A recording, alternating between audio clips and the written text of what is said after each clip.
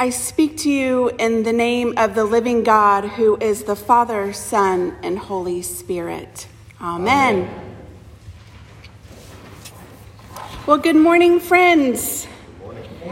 Here we are, the last Sunday of the Epiphany. Whoop, whoop, we made it. Sunday after Sunday, we have gotten a glimpse of Jesus as he reveals to us who he is and what he has been up to in the world.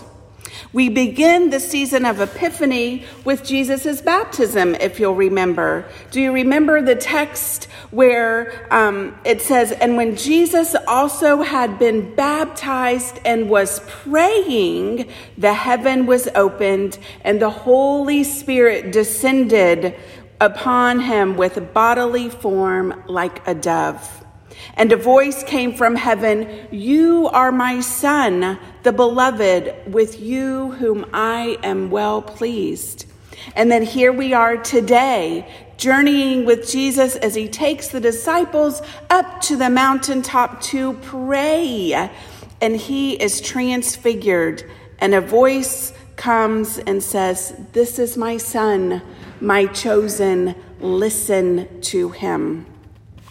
I'd like to imagine that our entire journey through Epiphany has been like a journey of ascent, a journey walking with Jesus, listening to him, learning from him while he has shown us what it's like to be loved by him. A journey that will hopefully never end until the day we meet him in glory. So on this final Sunday of Epiphany, what is God up to on this mountaintop?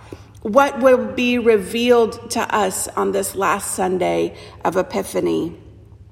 Jesus had just finished telling his disciples some really hard things. Peter had just proclaimed Jesus as the Messiah, and then Jesus told them that he was going to suffer and die. And in order to follow him, they must deny themselves, take up their cross, and follow him.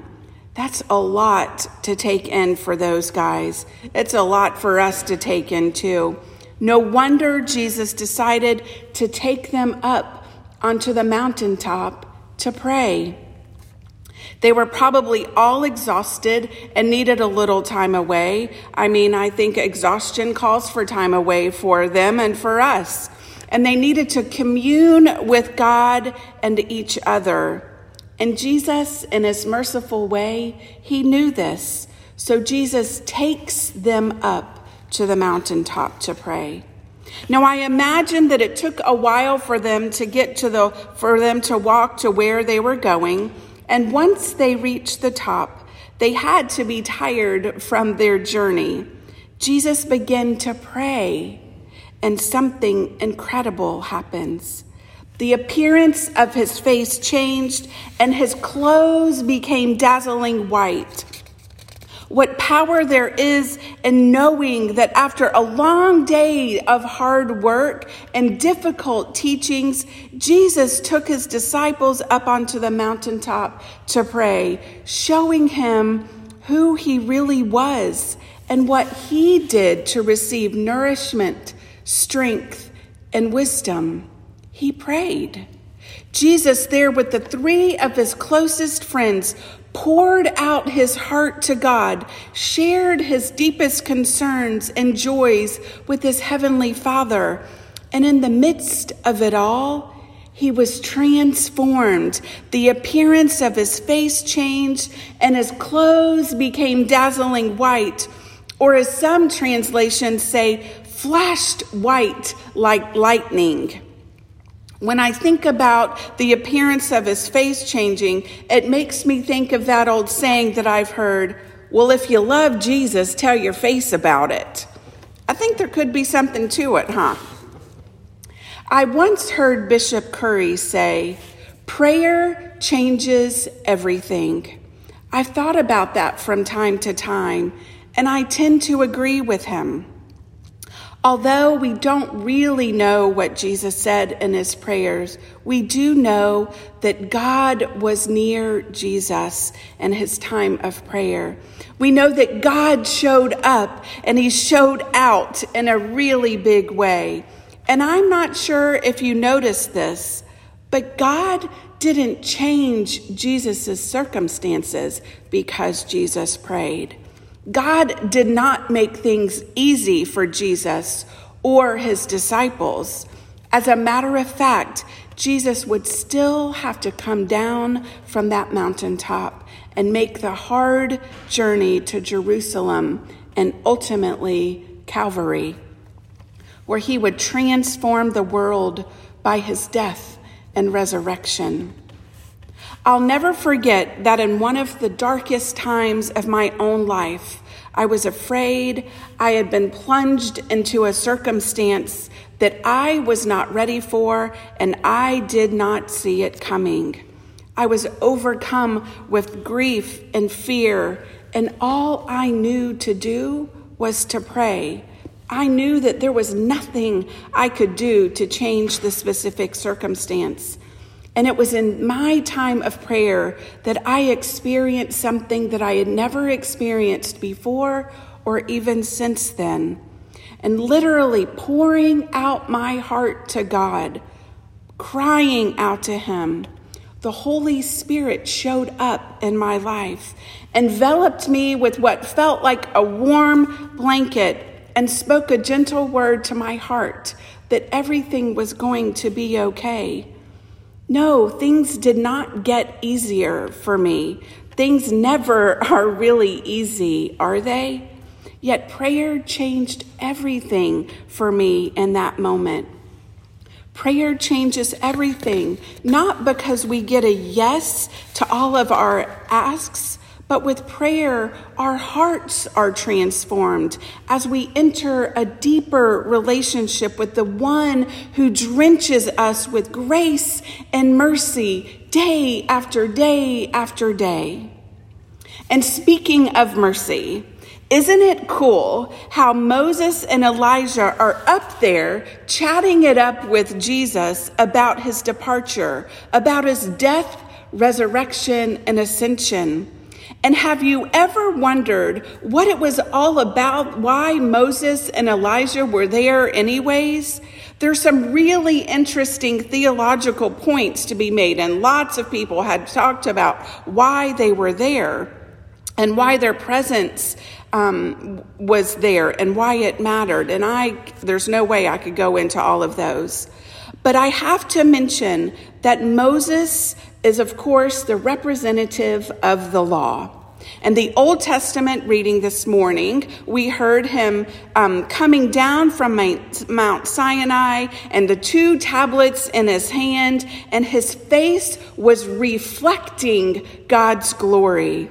And then our friend Elijah, he represents the prophets, the ones who reminded the people to keep the law. Moses and Elijah, 2 very important people in the Old Testament, to us and to God. But here's what I noticed. I thought about the fact that Moses never made it to the promised land. Do you remember that? He never made it to the promised land. He worked so hard for God. He was the leader of the Exodus, the one through whom God delivered his people from Egyptian slavery. And after all they had been through together, God showed Moses the promised land on a mountaintop, the top of Mount Nebo. And he said, "Look, Moses, there is the promised land, but you're not going to go. You're not going to make it there." And then at the command of God, Moses died, and God buried him. And our friend Elijah, the great prophet, never saw God's work completed. He was carried up to, he never even died. He was carried up to heaven by a chariot of fire and horses of fire. But on this day, On this day of the transfiguration, on this day of the mountaintop, and God's own merciful way of doing things, both Moses and Elijah see all that they had done would be fulfilled in this man, Jesus, who was not reflecting God's glory, but radiating the glory of God. Because of the wonderful mercy of God, the promised land is in plain sight for Moses on this day. And all that Elijah had spoken on God's behalf, it was standing there right in front of them. Those from ages past were in the midst of transforming power of God. I'm sure in their days of walking with God, they wondered and they questioned and were tempted to imagine that their world was beyond saving. And then they met Jesus. I think we can feel the same. We have all heard it said, what's our world coming to? Is our world beyond saving? Day after day, disaster persists. War is still hovering in the air and is happening right now. Brokenness, sin, and injustice threaten human life. Those we love are sick. Our hope wanes from time to time. Bad things happen day after day. It's just the world we live in. And yet today Jesus shows us how prayer changes everything. When things are grim and we don't know why or how we're going to make it through, we can go to God and we can pour out our hearts.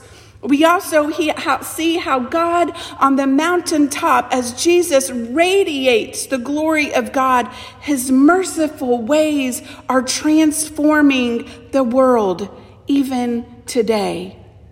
It's there, right on the pages of the living word. Jesus is shown in glory with Moses and Elijah, two great figures of the past, reveals that through the story of God from ages past until now, God is the one who comes and rescues us.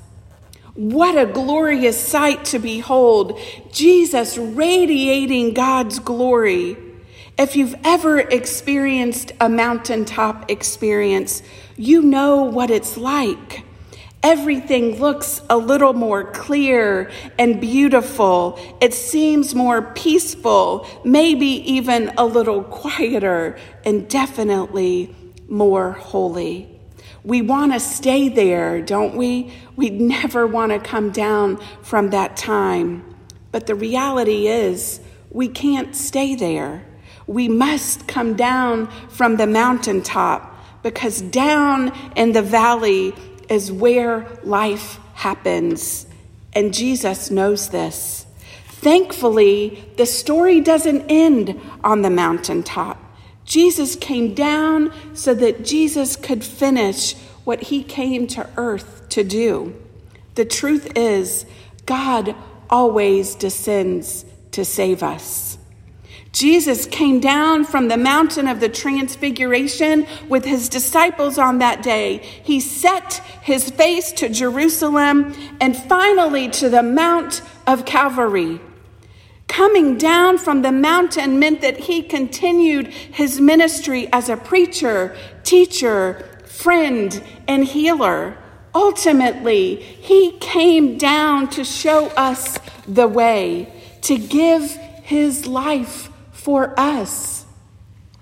By his death and resurrection, Jesus offers us hope and forgiveness as he wraps us in his loving grace and mercy day after day after day. Madeleine L'Engle, the great American writer, she sums up the transfiguration like this. Suddenly, they saw him the way he was, the way he really was all the time. although they had never seen it before, the glory which blinds the everyday eye and so becomes invisible. This is how he was, radiant, brilliant, carrying joy like a flaming sun in his hands. This is the way he is from the beginning, and we cannot bear it. So he manned himself, came manifest to us. And there on the mountain, they saw him, really saw him, saw his light. We all know that if we really see him, we die. But isn't that what is required of us? Then perhaps we will see each other too. Amen.